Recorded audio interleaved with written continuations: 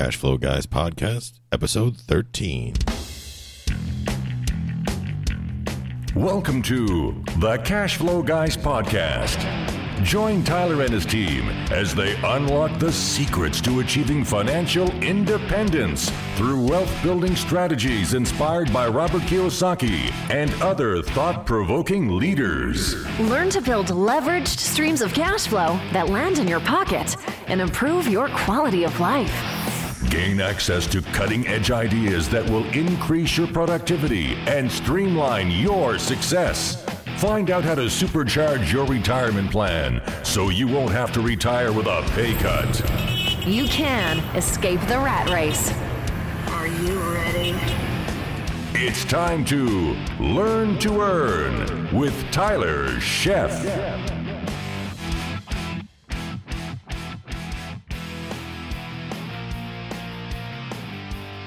Welcome, folks, to episode 13 of the Cash Flow Guys Podcast. I got a special treat for you guys today. You hear me talk a lot about wholesalers and the asset they provide to the business. As an agent, a lot of agents think that wholesalers are doing something illegal or stealing from them or all this other garbage that you hear out there in the street. And as you heard in our previous episodes, we embrace wholesalers, what they're doing out there. They're out there negotiating, getting great deals, finding opportunity, helping people out of situations that they got themselves into that in a lot of cases the real estate agent isn't going to be able to help them out with. In this episode, I'm going to introduce Jimmy Culler. Jimmy is somebody that I've done business with in the past. He is a local wholesaler here, and we're going to discuss wholesaling as far as how it goes down here in the Pinellas County, Tampa Bay market here in Florida. And you ready to get started? And here we go. Jimmy. Hey, Tyler. Hey, how you doing, man? Good. You? Oh, pretty good. So on this episode, as you heard my intro there, I want to talk about what exactly does a wholesaler do? There's a lot of mystery surrounding it. A lot of people don't really understand the benefit of wholesaling. So I thought we'd start right there and go in with what exactly does a wholesaler do? Sure. We primarily find opportunities on a consistent basis. So we're constantly talking to sellers, making offers, making agreements that we can structure that would be attractive to our investors.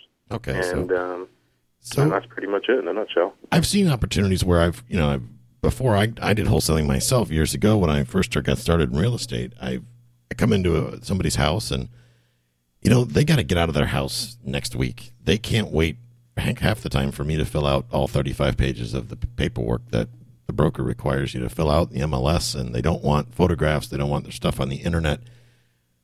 In cases like that, that's generally when your phone rings, correct? They need to get this done now. They don't have time. Exactly. I get the call when the couple is about to see the sheriff coming. The foreclosure sale is looming.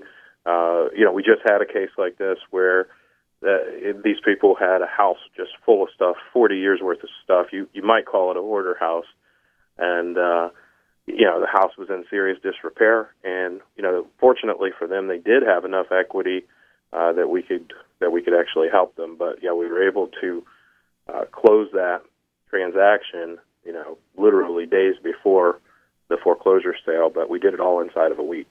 Wow, that's cool. And that's one of the big difference I see besides, when I compare wholesalers to licensed agents, and I ask this question a lot just because I'm curious if I'm going to get an answer when I ask a licensed agent, Mr. Miss Listing Agent, why is Tom Smith selling his house? And usually there's silence on the other end of the phone. They don't know. They don't ask. And nothing wrong with agents. I'm obviously I'm an agent, but I find that working with wholesalers or working with investors, we're better able to get to the source of the seller's pain. In other words, why are they selling? I mean, I'm sure you spend a great deal of time getting to the source of why they're really selling because, as we've talked about previously, it's not always about the price. I mean, agents tend to think that it's all about the price and I'm going to get them top dollar for their house. And the reality of it is there's a lot of people out there that really don't care about top dollar. They just don't want the sheriff's office kicking the door in is really what they're trying to accomplish. Can you enlighten us a little bit about that and what you've seen? Yes, we've definitely got an advantage in that we screen sellers specifically for motivation.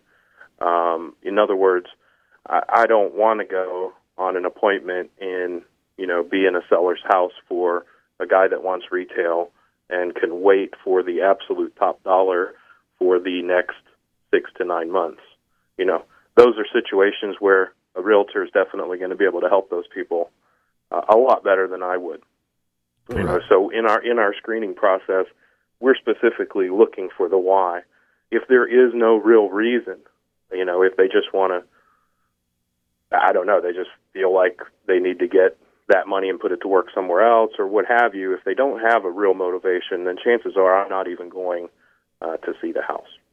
I see. Okay. So essentially, and like Jimmy, you and I have done before, is we bounce leads off each other. And I've had situations where, the seller needs to dump this place quickly or they don't want photographs on the internet or they want to maintain some privacy. I know I've picked up the phone on several occasions and called you and said, Jimmy, go see what you can do with this. And sometimes you can do something with it and sometimes you can't.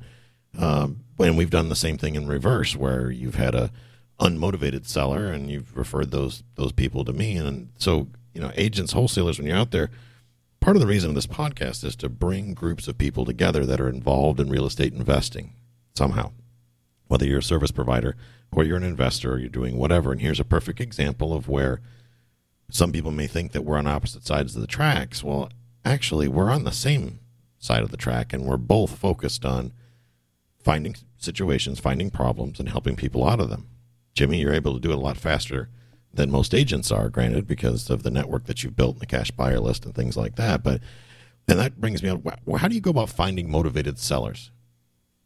Just generally, Sure. How do you find him? Well, we make it's consistent, massive action, really. But the primary, I would say, the largest, most successful marketing campaign that we have is direct mail, and the highest performer out of that is inherited property, specifically the probate properties, where people are inheriting from a deceased loved one or a family member in a lot of cases, and they don't need that house. And so that's probably the number one source. But we get a lot of business also from referral from agents like yourself or, bird dogs and things of that nature. Okay. And let's say I woke up one day and decided I wanted to be a wholesaler. What would be some of the first steps I would think about doing? I mean, do I need to go get incorporated? What do I need to do? What's step 1 through 3, for example, and how do you get started? Well, when I started, I first started by educating myself, reading, probably listening to podcasts like yours, and reading online at places like BiggerPockets and other various websites. Then, once I had a little bit of information, I reached out to some people that I knew had enough money to purchase a house, and basically got myself locked and loaded, if you will, and then went out to put what I had learned to action and actually going out, meeting sellers, making offers, and that's when it starts to roll, so to speak.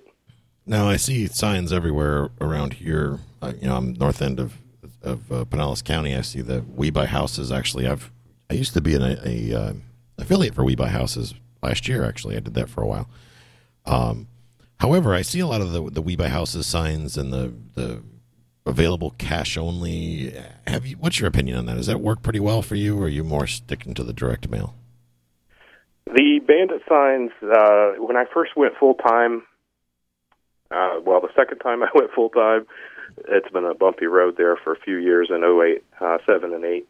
But when I got back in full-time, I did some work with bandit signs, and they do work in that you'll get the occasional seller call. Here, specifically in the Tampa Bay area, we're kind of saturated with signs. That's for sure. I think people are used to seeing them. They probably hardly even look at them at this point. So the calls were not pouring in, so to speak. But when I put them out consistently, I did end up doing a couple of deals I would say in 2013 from that. That same year, though, one of my mentors, who also did the same thing with bandit signs in Jacksonville, was fined heavily by code enforcement. I want to say, I don't know, north of $8,000 or $9,000 because they charged her per sign. Now, if you look at her campaign, as far as how much income generated from the signs and the fines, I mean, she still did quite well for the year. However, I didn't, at that point in my business, I wouldn't have been able to absorb a major fine. So I shied away from doing it for the simple fact that I don't want to be chased down by city employees. Right. I don't blame you one bit. And I know a lot of people talked about they put them out on Friday afternoon, they pull them back out on Sunday, which I must admit I've done that myself, and that's a lot of work. Taking all those. It is. It's no fun. I mean, after you do that a few weekends, it's like, man, I want my weekends back. Yeah. You know? Step in a ditch, find a snake, all that good stuff. Yay. Not a good time. Not a good time. But you know what they say about marketing is that everything works, nothing doesn't. And direct mail is something that I've also had good success with. I can see that it definitely works with wholesaling, especially when you're trying to appeal to. I'm sure a lot of your leads or the people that you're working with in the probate situation, they live out of state. For example, you know, a probate, grandma or grandpa had a retirement house down here in Florida, but they live up in Chicago somewhere. So do you see that the majority of your leads actually wind up being out of state? Is that correct? Oftentimes, you know, we get calls from people who, you know, may have not even seen the property before, or maybe one of their brothers or sisters might be down here, but they're not, and they're the personal representative. So it varies from lead to lead, but for the most part, you know, it's a situation where it would not make sense for the heir to move into that house and use it. I see. You know, let's talk a bit about, and I've maintained this since day one with the difference between wholesalers and agents is number one, wholesalers, to be successful, you're forced to negotiate. You have to know how to negotiate. You have to be very, very good at negotiating to be successful. Now, that's the same as not true for real estate agents, which I've never quite grasped the concept of why that is, because that you would think that that would be their most important skill as a real estate agent is negotiating, but unfortunately history has proven that it's not. So how did you learn how to negotiate? Did you take a course, or is it just something you've done over by doing several deals and getting lots of no's? Let's talk a little bit about the negotiation piece. Sure. I believe both reading, you know, certain books. A lot of times I like to read a lot of nonfiction sales books. I also came from the years of trying to wholesale by day, and I was actually a salesperson at night. So I was, fly by day, so to speak, on my wholesaling career at first. But the sales job that I had at night kind of helped me, you know, learn the psychology of sales, so to speak. And so I've applied that somewhat. And then, you know, on the flip side of that, you do have to get out there and give it a shot and, you know, give yourself a chance to screw it up, because you will. You're going to screw something up. Oh, absolutely. But when you do, learn from it and don't do it again. And so it's kind of like, at first you have to get over the fear of making a mistake, really, so that you can take massive action. That's powerful advice right there. Get over the fear of making a mistake. And I run into that with my clients on a regular basis. They're absolutely terrified to make that first offer. Are we going to offend the seller? Are we going to, you know, whatever? They're just terrified of making that first offer. So, oh yeah, count on offending the seller. I mean, if you don't offend the seller at least part of the time, you're probably not starting low enough. Exactly. And you know, occasionally I get asked, you know, abruptly to leave, and that just happens. Yeah. So you have to laugh it off and keep going. Yeah, I've run into that. Actually, just recently I was working with some buyers over in Tampa, and you know, everybody hears that the market's hot, so the sellers or the agents are throwing $50,000 extra on top of a couple $100,000 house. I'm looking at the numbers twice going, but there's no way it can be worth this. And I'm breaking it all down, not an appraisal, because I'm not a licensed appraiser, although I've done all the same schooling. But come to find out that, yes, it's in fact $50,000 overpriced, and then try to explain that to the seller, and they not only throw their offer at you, they slam the door in your face at the same time. It's like, well, I guess in 6 months when the listing expires, I'll be here to actually pull the trigger and close on your house. That's exactly what happens. I mean, those are going to be expired listings. If you look through the expired listings, it's all overpriced stuff. That's why it didn't sell. And I think often, I think a lot of times the realtor has let the seller dictate the sale price. And instead of taking control of that situation and telling them, you're wasting your time, you're wasting my time, putting this listing together if it's not going to sell. Well, yeah, I found it to be a combination of one or two things. It's either, you're absolutely right, they let the seller dictate based on what they saw online, or their Uncle Harry in Buffalo thinks is the value. Whatever Zillow said, yeah. Right, or whatever Zillow said, which lately Zillow's been coming in kind of low on some stuff. It's kind of interesting, but Zillow's all over the map, as we well know, so is Trulia and all the other ones. But the agents trying to make it easier for them to get a yes. Well, Mr. Real estate agent, I think my house is worth $230,000. Yes, but I can get you $250,000 if you sign right here, right now. And the agents have got their one hand behind their back with their fingers crossed that some poor sucker walks in the door paying cash and doesn't ask for an appraisal. So, I'm seeing. No, they're going to sell that listing at the second or third price reduction, right? Yes, exactly. Which it is what it is the marketplace. Which brings up an important point, and I get this question a lot: is that why do wholesalers always advertise properties as cash only? A lot of my buyers have that question. I just had that come up recently, and I of course explained to them why. But I'd like you to field that question, because it's something that comes up on a regular basis. Why cash only? Well, first and foremost is if you have a buyer with a conventional mortgage, and I could be incorrect on this statement some of the time, but not often. Most of the time, if they have to go get their Wells Fargo or Bank of America mortgage, there's going to be a title seasoning requirement by the underwriter. So when they're underwriting that loan, they're going to look at a chain of title, and they're going to say, well, Jim doesn't even own the house yet, or Jim just owns the house as of last week. And, of course, the banks don't want to see flippers making money, so they put in a 90-day title seasoning requirement into their mortgages. So I would have to hold it for 91 days before I could sell it for the profit that I want. The second reason is, even if you found a mortgage company that did not have a title seasoning requirement, oftentimes we're dealing with property that is not insurable. It needs significant repairs before they could get adequate insurance for the lender to be happy. And so for those reasons, it just makes more sense to deal with either a cash buyer or someone with a private lender that can overlook those things. I see. That's a good answer. That's actually, yeah, I just learned something there myself. I didn't think about the insurability of it when that comes to how that factors in. So, people by now, by the time this episode comes out, which will be next week, the previous episode 12 will be out, and I'm going to go ahead and you're probably going to listen to it here right after we hang up from this call. But in that episode, I teach people how they can remove a house from a flood zone. Absolutely, take a property that's in the middle of a flood zone and legally remove it get FEMA to pull it out of a flood zone. And Jimmy, of course, being in the business, the impact that can have for investors. I mean, wow.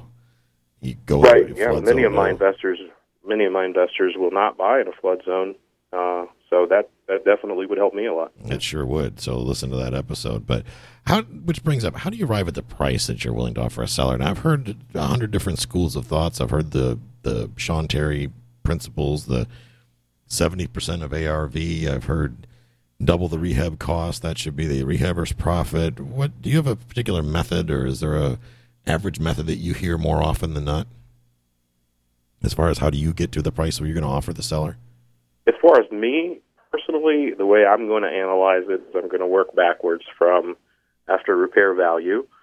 What would we realistically be able to retail the house for in a short period of time if we had a fixed-up product? So I'm starting with that number. I'm then subtracting, excuse me, I'm subtracting from that repairs, buy, sell, hold costs, profit margin for my buyer or my investor, whatever you want to call it, and then, of course, money for me. And then that's going to equal my maximum allowable offer, my MAO, as you probably heard it called. And I obviously am not going to start at that number. I'm going to start lower than that number and come up to it. That's good. I'm glad you brought up the buy, sell, hold cost and the holding cost. The holding cost is something I see a lot of rookies missing.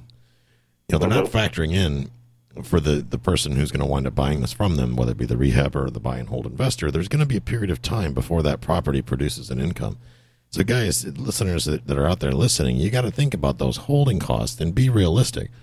When I say be realistic, allow more than what you think it would be. Now, things like you're going to have mortgage payments, you're going to have utilities, taxes, you may have additional monies owed on, depending on how you structure the note to buy the place in the first place. There's lots of different things that can come in regarding holding costs. Besides utilities, you can be thinking of trash bill, dumpsters. Allow for these things when you're out there as a wholesaler. And Jimmy, correct me if I'm wrong, but you're providing a service to the investing public. You are really the first line. You're out there where the investors, the buy and hold investors, and the fix and flip, depending on what your investor identity is. But you're out there doing the work for us to some degree. You're out there negotiating the deals so we don't have to. Because for example, I'm a buy and hold investor. Everybody knows that very well. I'm looking for a buy and hold, long-term hold property. I'm generally not looking for stuff that's destroyed. I'm looking for multifamily. And Jimmy, you know that if you come across a 2 or up to 50 units somewhere in the markets that I like to be in, then I'm on your buyer's list to receive those deals. That said, you've taken the time to do the homework to ask me the pertinent questions of what exactly my needs are and how I get to my numbers. So guys, listen to the show. If you're out there and you're going to be a wholesaler or you're going to be a bird dog for a wholesaler, which we'll get into here in a second, take the time to figure out what the buying habits of your buyer is, which, Jimmy, you do on a regular basis. I know this, which is a great service because now I'm not having to consistently repeat myself, and you don't send me garbage that I'm not going to buy. You know that I'm not going to buy something down in Miami, for example, because that's just not my market. At the same time, I'm not going to look at ALFs. That's not in my investor identity, so I wouldn't get those type of opportunities from you. But to my listeners, take the time to really find out, to understand your buyers. And I believe, and Jimmy, correct me if I'm wrong, it's all about finding houses for buyers more so than finding buyers for houses. In other words, I think what you do is a combination of both. You have a pretty good buyers list, and it seems to me like you put a bigger priority on the buyers list, and then you're out looking for properties that fit their identity. Is that accurate? If you're just starting out, you may have to find a buyer for a deal. But once you have that first burst of deals and you start to market them, you'll start to organize who's who in your marketplace, and you'll be able to, hopefully you'll keep good notes, and then you'll go back to the guys who are serious, and you can clearly tell what they want, and they know what they want, and they're not indecisive. Those are my favorite people to deal with. I want to deal with somebody who I could take them on their word. Right. Hey, I'll buy the house, Jim. Okay, great. I can stop working on that one now. And, so I think it's important to, definitely try to find out from your buyer. And cost of money, going back to holding costs, that buyer's cost of money is one way for you to know whether or not you're going to be in the same ballpark. Because if they have a 12% or 15% cost of money, that can be huge depending on what price range you're in. And so definitely want to take the time to ask them, the important questions about what they're looking for. And I find that it's easiest just to ask them, what have you bought lately? Wow, there's a great example. And then maybe tell them some of the things that some of the opportunities that you've come across lately, things that you may have sold to other buyers, and that'll help them to see where you're at and see where they're at, and then maybe you have a good fit. If not, they'll, like, we have some guys that are only going to buy subject to deals, so they only want me to call them if I can take over payments for money down. And other guys that are strictly buy and hold, Section 8 buyers. They want something that can comply with housing authority, as hard as that can be sometimes. And then, of course, there's other guys who just want to fix and flip, and they don't actually have any money. They're borrowing, to the hilt to do their rehabs, but they're still buyers, if you have a deal that fits. Right, if it fits their parameters, absolutely. And their parameters really come down to where they're getting their money from, their source of funds. I have people approach me on a regular basis about, wanting me to do hard money for them, and it just doesn't fit my identity. And some people don't seem to listen. I keep telling them, it's like, hard money is just not what I'm doing. I buy apartment buildings, multifamily. That's what I like. If you have one, right, it's a different risk assessment. I mean, you can't just jump out of that and into lending and treat it the same, right? Right, absolutely. 12, 18%, 4 or 5 points, whatever they wind up doing that they're willing to offer me, doesn't matter. And that's what I tell people when my listeners, when we're talking about raising capital, is, well, it's not about what I think the investor needs. It's asking them, Mr. Investor, what is it you need? Why are you investing? Are you looking to turn money around in a year's time? Then, well, I'm not your guy. I'm not a hard money guy. That's not what I do. I'm a long-term investor. And, my minimum obligation for most of the people that I work with is 5 years and up, going from there. And those type of people usually want a longer-term solution that has reduced risk, and that's what fits their identity. But so I'm glad that you guys take the time to work that out. And Jimmy, tell the audience about the biggest lesson. If you could come up with one thing, the biggest lesson that you've learned in wholesaling thus far. It really, the one that I've learned, the biggest lesson that I've learned, and the one that I learned more than once because I made exceptions, is properly vetting your buyer.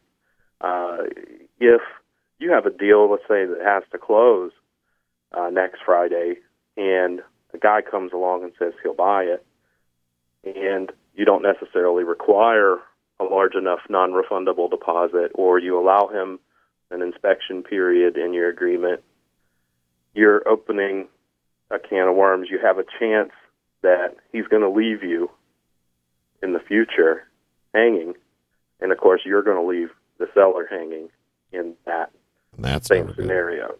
So what I've said is, we have a standard procedure. You're going to put down X dollars in escrow at my title company.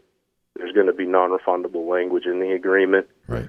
The agreement that I sign with you is going to say, you don't have an inspection period. You've completed your inspections. Or we don't move forward until you do complete your inspections.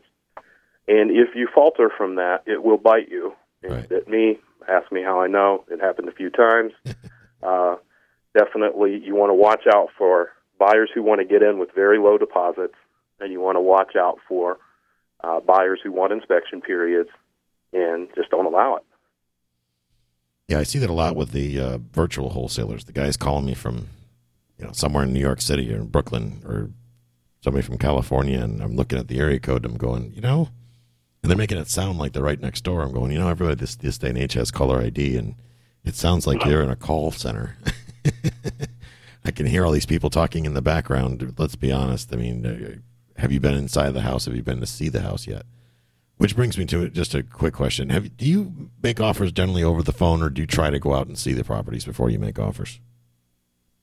I go out to the properties 99% of the time, and what happens is the call comes in, my associate screens that person on motivation.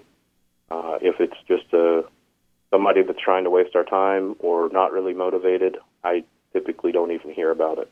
Okay. If it gets through the screen, then there's an appointment set, and then that's typically when I make direct contact with the seller.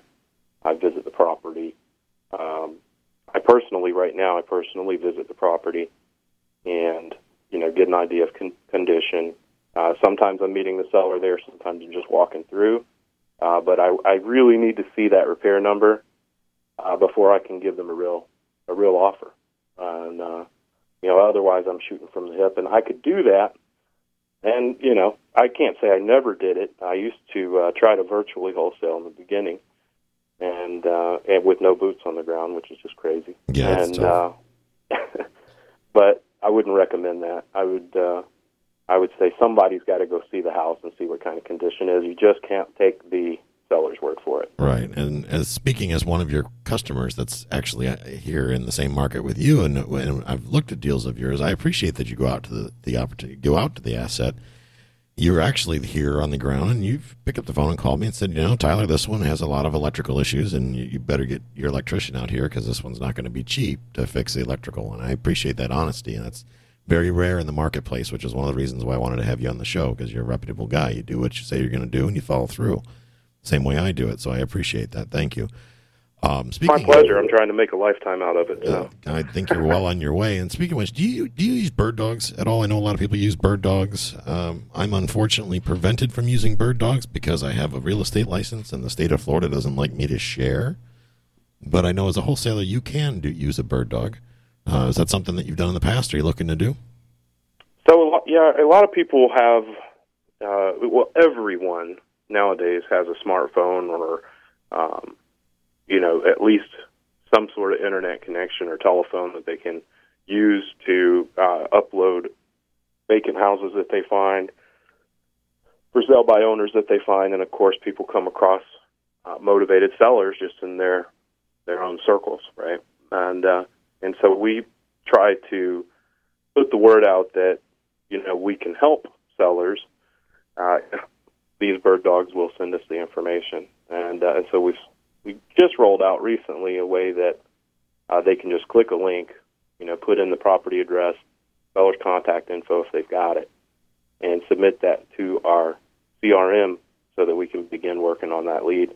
Of course, if it pays off, then they'll be compensated.